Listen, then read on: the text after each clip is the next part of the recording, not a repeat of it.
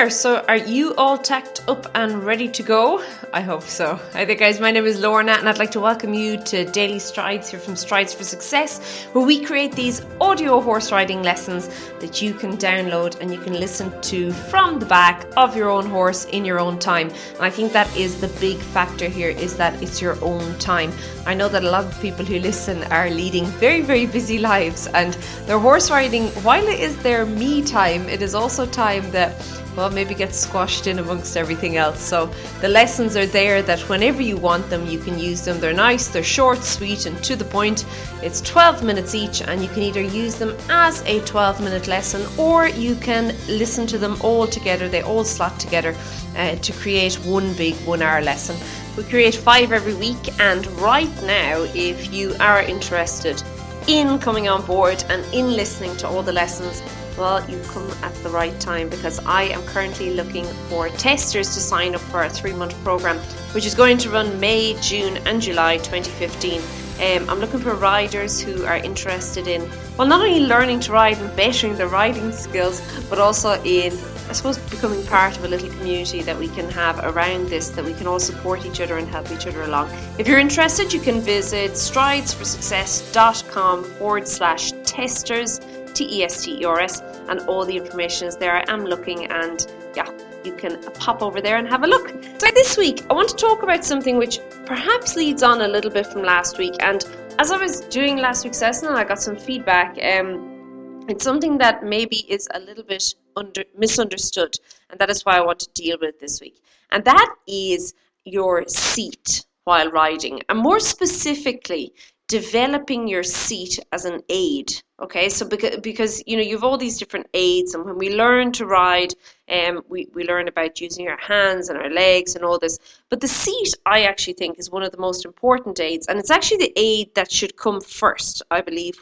when you're riding. So before you do anything, when you are, I suppose, suggesting something to your horse, or you want to signal to your horse that something's going to happen, it is your seat you're going to use. But what's important about the seat is that your seat, while it's there to signal to your horse or to guide your horse along, you have to use it in a way that it is not going to interfere or to disrupt his natural movement. And that is where people tend to get this wrong, okay? They use their seat, but the seat is being, I suppose, misused and ends up actually causing more problems than anything that it is actually fixing. And that's what we want to chat today about, okay? So the first thing about using your seat, okay? It takes time to develop the feel of using your seat. It is not something that by the end of this week you can suddenly say, well, that's it, I know exactly how I'm going to use my seat now. I am A for the wafer, this is good. No, this takes a long, long time, and it also takes I suppose a certain mindfulness on your part. You have to become aware, first of all, of what your seat is and what you're doing, and perhaps the fact that you're doing too much, or you're maybe what you're not doing, as the case may be, and then from there you can begin to change that. But it all comes down to, I think, initially being able to relax on a horse. Now, relaxation is not floppiness, okay? So I don't want you just completely flopping on your horse, or just like a piece of dead meat, okay? But with the relaxation, you have to, I suppose, be able to use your muscles in a way that you are not holding any tension or resistance in those muscles, okay? And I say muscles, but I mean, of course, tendons and ligaments and your body, okay? That you're not causing that. Now, the thing is, when we begin to ride, we hear a lot of certain things being repeated to us over and over and over again in the arena. Things like sit up straight, or keep your shoulders back, get your heels down, look up, bend your elbows, whatever the case is. And of course I teach, so I know this, but the problem is all these different things, while they're all correct and they're right, they can often have the undesirable effect of making us extremely stiff in the saddle. And it's that stiffness that essentially makes it that we cannot use our seat when we ride, or that we maybe begin to use it in a way that is actually hindering the horse as opposed to helping it, okay? So the thing is, not only do you need to actually learn how to use your seat or develop your seat, you also need to learn how to knock it into neutral when needs be, because as your horse is going along, you don't want to keep being the chatter, the nag there, and you can nag with your seat as well as your hands or your legs or everything else. You can also nag with your seat, and it's important that when your horse is going and being nice, it's, remember I always say it's like dancing, that your seat is just there following, and that is the neutral. But we'll talk about it more during the week anyway. Okay. Now the thing is, we often think that with our seat, we think, well, what is our seat? Your seat's essentially your core. That's what it is. It's your core, that you're using your core to basically influence your horse. Now, and you're probably thinking, how am I supposed to do that? But the thing is, all 7-year-olds can do this, hey? So you can do it too. Remember when you were small or big, I don't know, but you got onto a swing. You know, a swing like 2 ropes hanging out of a tree with a plank in the middle, okay? And can you remember how, if you can just imagine it now, you were able to make that swing higher and, I suppose, faster with your body, okay? That was your core. That was your driving seat. You were using your seat there to swing that swing higher. And the same goes when you wanted to slow the swing down. You were able to use your body or your seat to resist the motion. So as you actually were able to influence that swing to slow down. Now, with horses, it's similar, okay? It's not, we need a little bit more tidying up, polishing to get there, but it is a similar concept, okay? You're using your core or your seat to influence what's happening. And the thing is, we often forget that we need to do this with everything in horse riding, okay? I'm talking going and stopping and turning and starting, transitions. And then you also have the more intricate parts that go on, such as maybe any lateral movement that you're asking, and then maybe adjusting the gait within the actual gait. So you're maybe asking for more collection or more extension within whatever pace you're actually in. So it's really, really important, guys, that we're actually able to control this, and that we begin to become mindful about what is happening with our body as we are riding, okay? Really, really important. So the first thing I would say is that you need to have a strong core. Now, what I'll do is in the blog post here, I will link up to the 30-day Rider Fitness Challenge if you feel you're able. My word, it's a toughie, eh? But it is there, it's free. So I'll link up to that in the blog post here for that.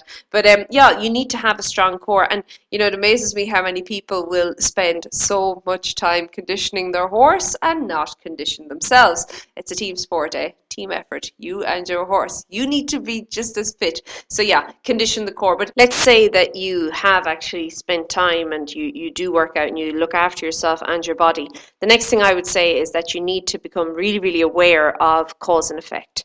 And what I mean is that as you begin to move in the saddle and as you move differently in the saddle, how does that affect how your horse goes? And, you know, sometimes you have to maybe do things which are not correct and incorrect in order to be able to see what actually is the right way to do something. And being aware of that and being really, really mindful about what you're doing and when you're doing it is the key to that. Now, the third thing I want to speak about is rider position. And of course, we could talk all day about the rider position, okay?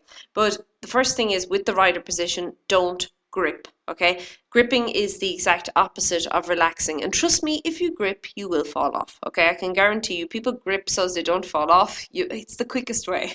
Just don't grip, eh?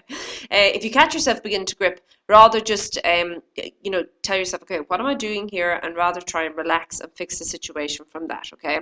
The other thing is, when you're gripping, you're often telling your horse something completely different than what you actually want to tell your horse, and then you get upset when your horse begins to do cartwheels across the arena or whatever the case may be. So yeah, don't grip, okay? So you have to learn to relax that body. You have to learn to not only relax your body, but also to relax your mind, okay?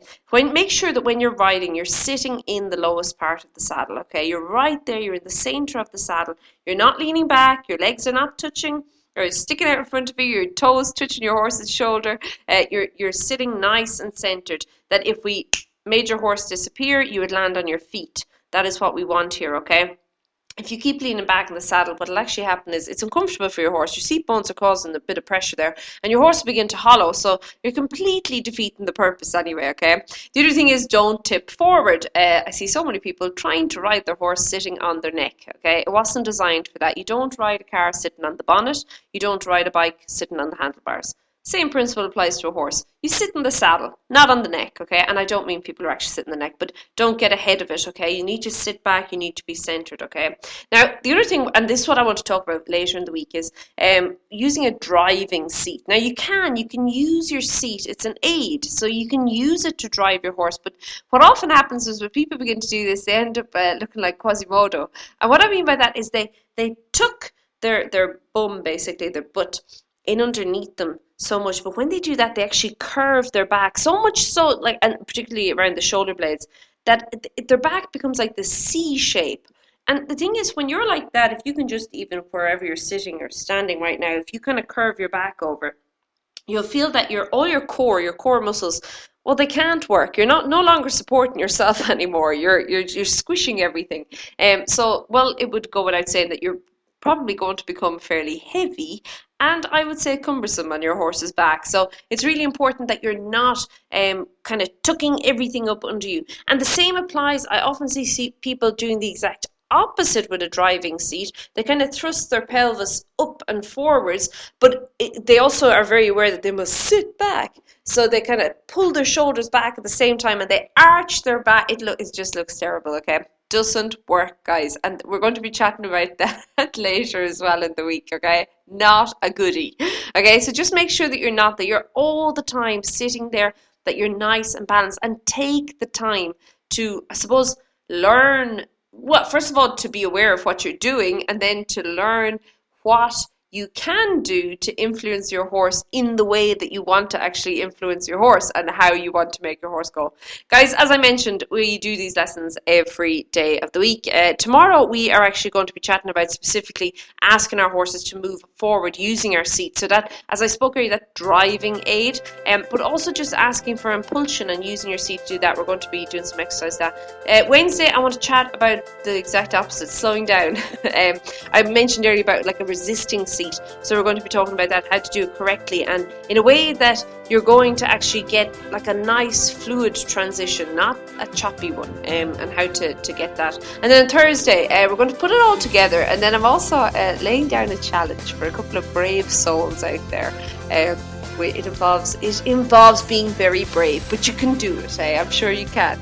And what I want you to do is I want you to try and figure out how you can have basically the consequences of how you're sitting in the saddle and how it is going to affect, and maybe sometimes the more unfortunate issues that arise out of you sitting incorrectly and using your seat incorrectly. You know, the aim of the game here is that you have a quieter seat in the saddle and that you're able to influence your horse correctly, and that it's nice for your horse, but also you want it at the end of the day to look effortless. And the only way you can do that, guys, is by putting in the initial time up front. As I say, creating this seat, having this independent seat, and creating or developing your riding seat, it all comes down to spending the time noticing what works and then being consciously aware that you are repeating those things over and over and over again.